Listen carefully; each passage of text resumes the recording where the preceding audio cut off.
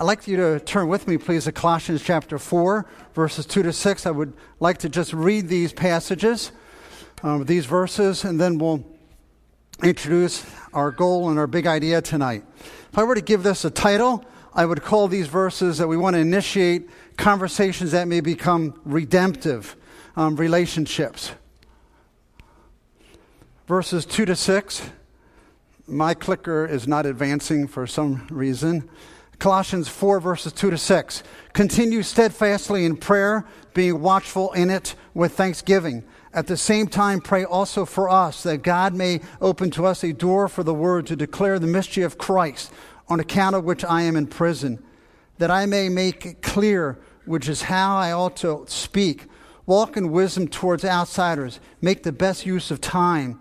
Let your speech always be gracious, seasoned with salt, that you may know how you ought to answer each person.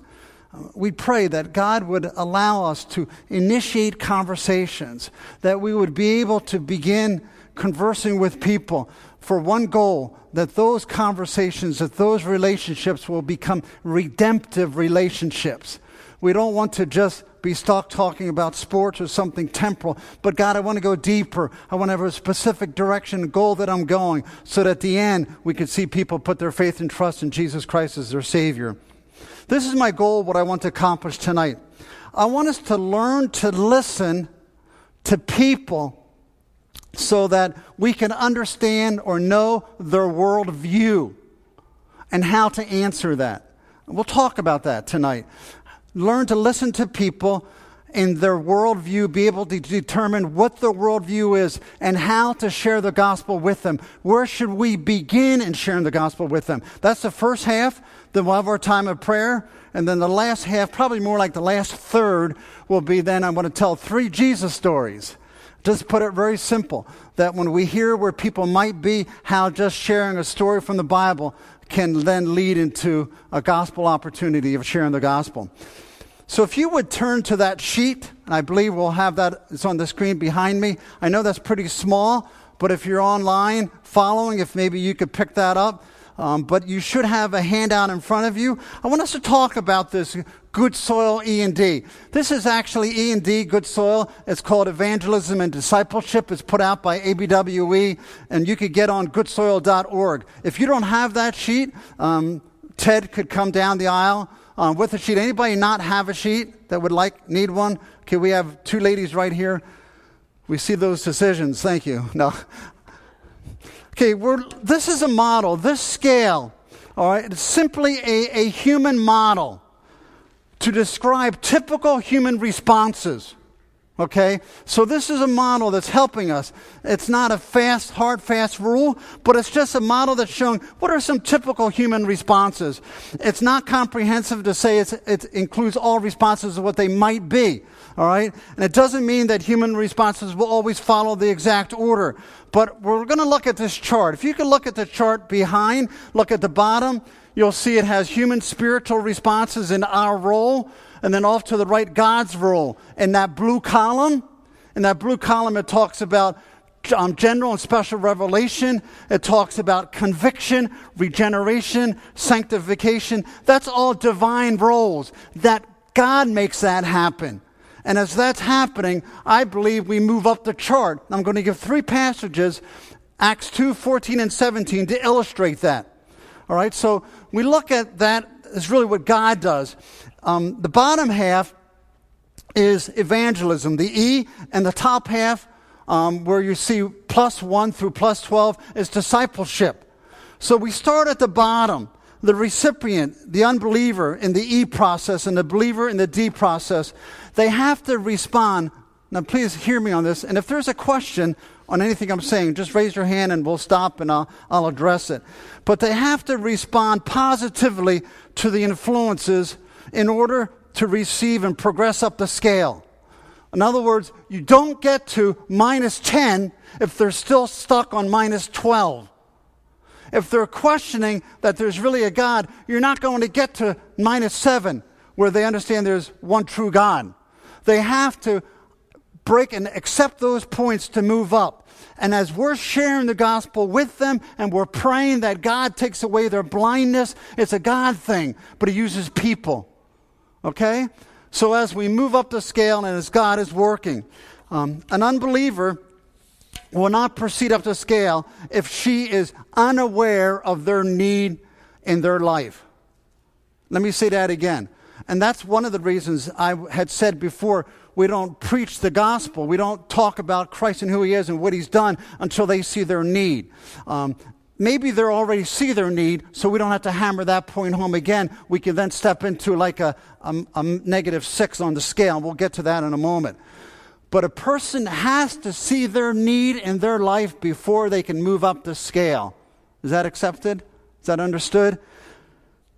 The process of the scale, it's not predictable. There's no time sequence on it. It could take 20 years. It could take 20 minutes. We can't put a time sequence on it. There's a definite universal where everybody begins. Everybody has to begin at -12. Now, it may be as a 3-year-old, then they're coming to understand, oh, there is a God. Okay, so they're booting up the scale quickly. But we begin with this spiritual vacuum. We're born with a God vacuum in our lives. God has created us with an emptiness, with a yearning. That's why you see all of the false religions in the world. You have atheists. Atheists hate the word theist. They can't even get a word away from that in describing themselves. So we're born with this God vacuum in our lives. And as individuals respond positively to the spiritual truth that is shared to them, then they start to move up the scale until they arrive at 0. So you have somebody at -12, born with a God vacuum, and you're talking to them. Maybe you're at the Grand Canyon, Alan, or others that have been there, and you just see this, and they say, this is too awesome. I mean, there's got to be someone behind this. And you're able to bring in Scripture and share with them the God of the Bible. They said, yeah, I feel that, I see that. And they're moving up the scale. They sense that they have a spiritual emptiness. And they start to ask questions. And I think over my life, people that God has brought to me, sometimes I've pursued them. But people that's sitting in my office, remember this Chinese man in Parsippany, boatload of years ago. But just having come from China, but just was searching. It was a God thing. He was moving up the scale. He eventually accepted Christ. Anyway, persuasion, if properly done with God's prompting, God working in their heart, will bring fruit. But persuasion without God working will be empty, easy believism, where we'll simply get a person just to mouth some words. That's not what we're after. We want to persuade people, as Paul was before. Who was that? King Agrippa? Almost you persuade me to be a Christian. We want to persuade people with our love for Christ and what he's done. But we don't get to that point without much discussion, much prayer, much information that's shared. And maybe we could just call that relational evangelism when we get to such a point. Confronting an unbeliever with a false response without information, we don't want to go there. All right, any questions on the scale that I've showed behind? Notice here at the bottom, basic gospel concepts. It's kind of what we've already talked about. We talked about my 2 weeks that I had it. We talked about man, talked about sin, talked about judgment, talked about Christ and the cross, and talked about faith. I quickly and briefly talked about God in my point where I said judgment. We looked at Revelation 20:15. So I used really those basic gospel concepts. And they're here on the screen before us. God, man, sin, death. Christ, cross, faith, life. So people are on a different scale. We don't know where people are. Your neighbor may be a 12.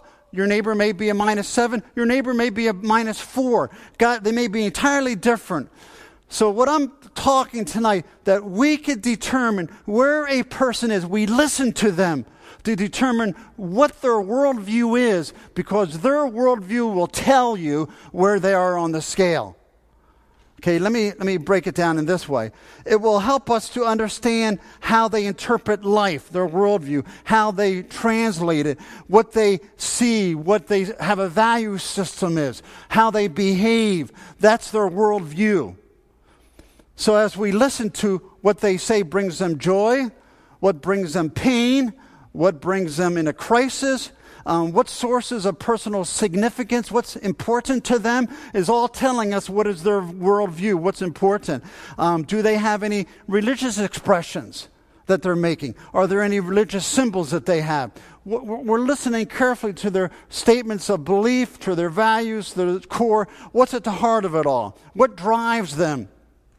Maybe we can ask questions like this, which will help us to hear their worldview and determine where they are.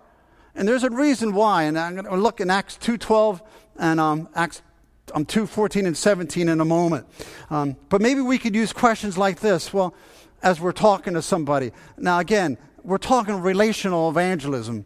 We're not just looking to jump right in to somebody in there. Hey, you ever think about how the world got here? But somebody that we're building bridges with, maybe in our conversation, you say, well, you ever think about how the world got here?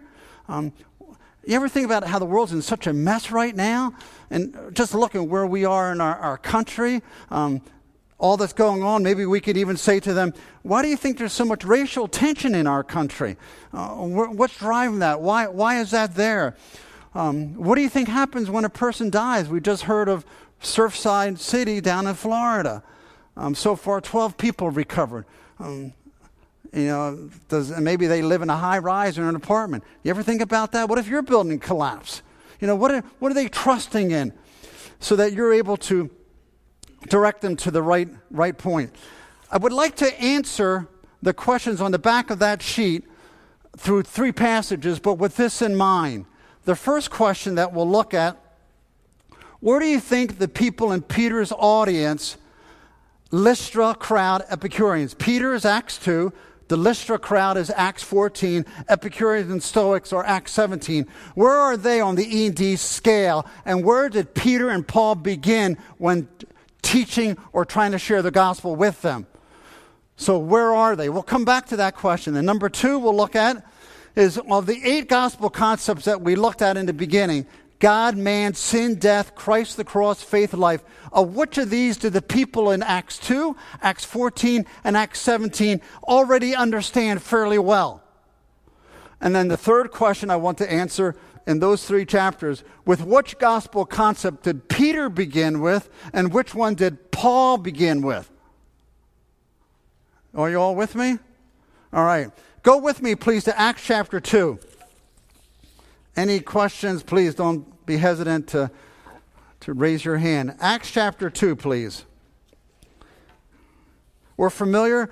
Unfortunately, I won't be able to read the whole passage, but we'll read portions of it. Acts chapter 2, verses 5 and following. Here is in Pentecost. And Peter becomes the main speaker, but we'll begin prior to that. We want to know, who is his audience? Peter gives this incredible message beginning in verse 14, but who's his audience?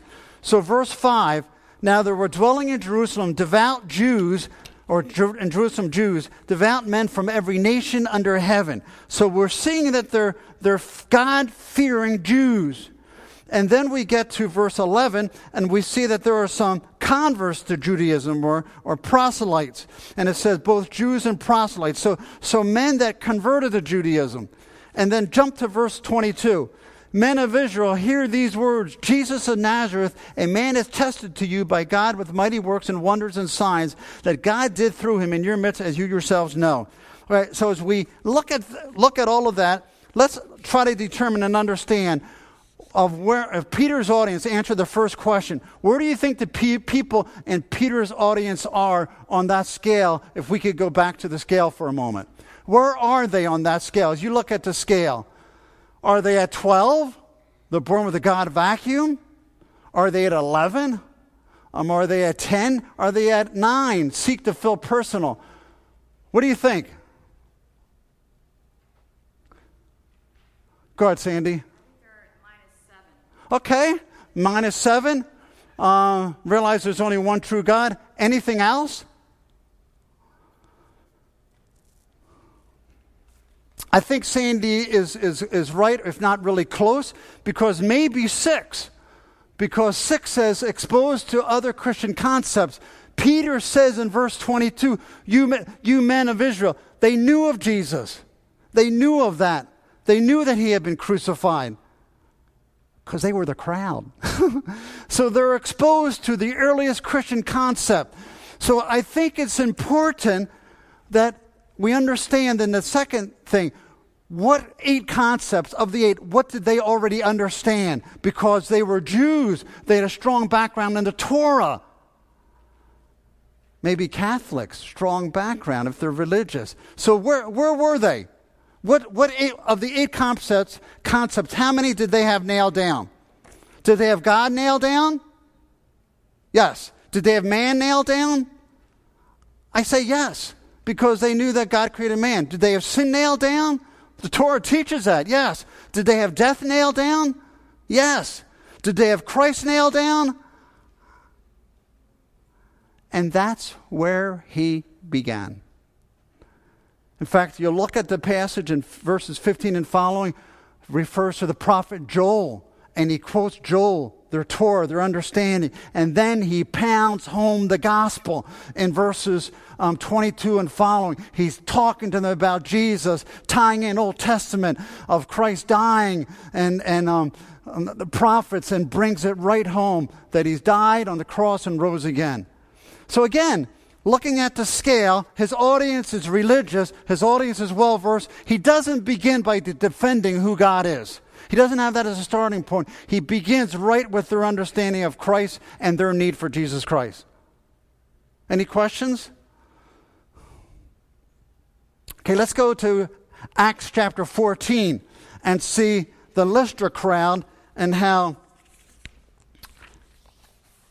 Paul confronts them.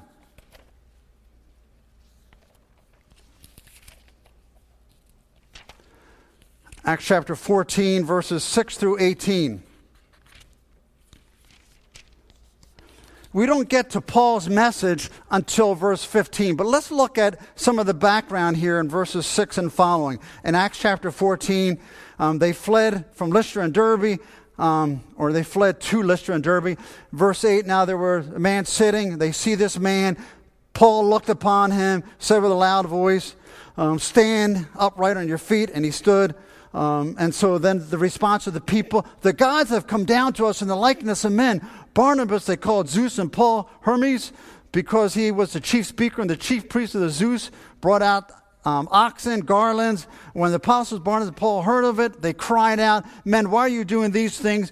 We also are men of like nature with you, and we bring you good tidings that you should turn from these vain things to a living God. So now here's the question. Paul now begins this message, and he talks about the God who made the heaven and the earth and the sea. In past generations, God allowed to walk in their own ways, yet did not leave him by himself without a witness. So he talks about God. So what did the people understand? Well, let's first answer, where are they on the scale? Where do you think this audience in Lystra are on the scale? If you were to determine 12, 11, 10, 9, 8, 7, 6, 5, 1, where are they? Somebody else other than our brainchild here. What do you think? Dawn. Okay, -8. Okay, anyone else?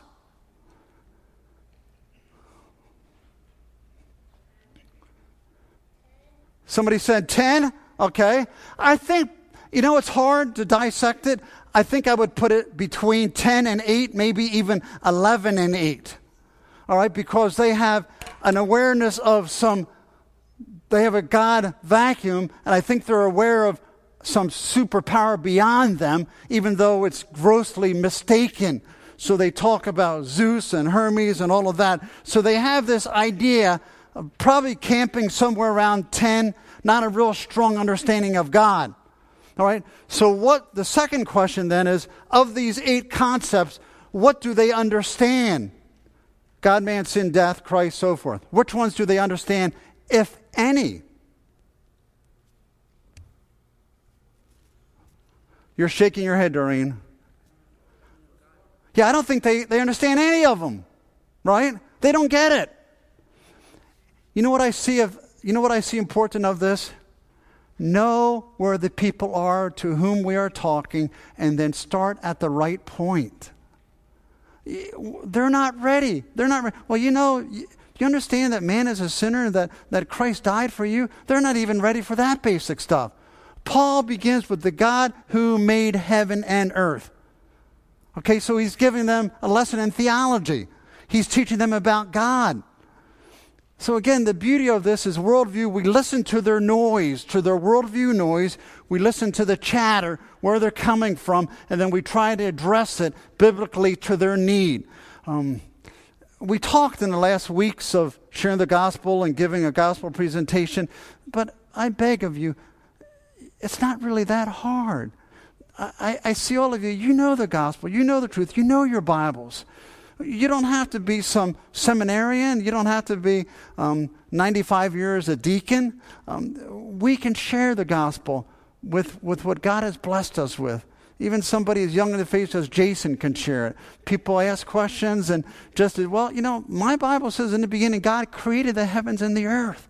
God is supreme. So that's where Peter begins, or Paul begins. Any questions? Let's jump forward then to Acts chapter 17. Please. Where would you start with someone who is angry at God? All the way down to 12? She said, where would you start with somebody that's angry at God? Probably would need to ask, well, why are they angry with God? Maybe they have a false view that God wasn't kind to them, or God let their loved one die, or God... And I would begin with, I'm sorry for what has happened, but this is the God of the Bible. That God loves and cares. And now we're into that age-old discussion. How do we answer sin or judgment? Man's responsibility, what God is still on course to accomplish his plan. So I'm going to probably be stuck on 11 for a while, negative 11, just talking about the God of the Bible, so they understand. Does that answer it? Acts 17, 16 through 34. We're familiar with Paul at Athens. Just a 1-minute background on the Epicureans and Stoics. Epicureanism and Stoics. Epicureans would say the essence of the universe, it's really weird, but it's eternal. Meaning that there's non-created matter, atoms, it's all materialism, that humans evolve, there's no afterlife. So they have no place for God in their picture, and that everything is just materialism. Everything is really pleasure is what drives them. Pleasure, living for the moment, that's all that matters. Enjoy yourself, for tomorrow you die. Okay, Stoics, everything is matter, but they look at everything in the universe as pantheism. This water bottle is a god. This mic is a god. God is in all of these things. They are gods. So they're very immoral, subject to the laws of fate. So Paul steps into Athens. Something interesting here. Where are the people, and where does Paul begin? Let's answer, first of all, where did Paul begin? The answer is kind of verse 18. And he realized he did a quick worldview calibration, and he changed his approach. Where did he begin in verse 18?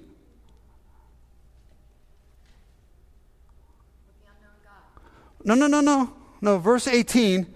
They bring him because he was preaching Jesus and the resurrection. So he's talking about Jesus and the resurrection. They want to hear more about this strange babbler. They take him up to their meeting place. And Paul, in the way, realizes that's not where they are. He's not going to talk about Jesus and the resurrection. They're not ready for that. You got me? So he does a recalibration. He drops down from -6, drops all the way down to -12. Because understanding them that they're probably somewhere in -12, -11, they had no idea of the gospel concepts. They didn't understand God. They didn't understand man, sin, death, Christ, cross, life, faith. They didn't get any of that. And so Paul begins, much like he did with the Lystra crowd, a defense of God, who God is. And he even quotes one of their poets to drive that home. Look at verse 24. The God who made the world and everything in it, being Lord of heaven and earth, does not live in temples made by man. So he's just trying to enforce that of how great and how big and how glorious his God is. He doesn't live in some temple made by man. He doesn't live as some of you have these gods in Athens. No, he's beyond that. So again, what are we trying to drive? May we learn and hear where they are and be able to begin at that point. Any questions? I want to take 3 minutes, and you have heard us talk about this before, but I want to talk about it again just for 3 minutes, and then we're going to have our prayer time, and then the last minutes together get into some Jesus stories and how they could be used. You're familiar, we've been talking about the story of hope. This is really a great tool. I've used it a couple times with people, but the story of hope has just such an inviting name because that's really the message of the Bible. Maybe someone is totally clueless to the Bible. What is the Bible all about? What does it mean? What is the story of the Bible? Well, can I just give you a summation? It is a story of hope, that man has a great need and how God came to solve that need. And the story of hope is 20 lessons or 20 stories of the Old Testament, 20 in the New. And so you have stories that begin with God creation. In the beginning, God created, talking about creation, talks about then man's fall and fall of the Satan, Lucifer, then man's fall, and then steps right into Genesis 3, God's promise, and then traces key Old Testament stories like the bronze serpent in Numbers 21. That's key for John chapter 3, right? And so all of that connection, and it closes with some messianic prophecies from the Old Testament. So they're seeing that God made man perfect. God wanted a relationship with man. Man sinned. Key concepts we're picking up here. Death came as a result of that, but there was one that was coming. A Messiah was coming. And then the New Testament are, of course, the stories carrying out Christ, cross, life, and what is the other one? Eternal life. I'm missing the last one. I do. Eternity, life. So you have these concepts throughout the stories. And then it closes with just a sweet way. If you've gone through that with your friend, it takes each of the 8 concepts and highlights them. It goes through that. I have 1 or 2 books. If you would like to take these, you're welcome to take them. Again, it's different tools. Knowing where they are in the worldview, using a story of hope, something so basic that you could just sit down with them and show them. It could be done in 1 hour.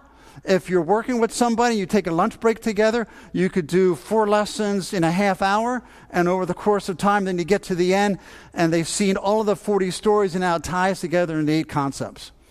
Questions? I just did about 10 hours in 2 minutes. Let's have a time of prayer before we get to 3 Jesus stories. We're praying that God brings people into our lives, and that we listen to the Spirit's prompting, opportunities that we have, whether it's on a plane ride as Mike and Sandy head to Alaska, or whether it's our neighbors that we're having over. Pray for people that are on your heart, then I'll lead us in prayer in a moment.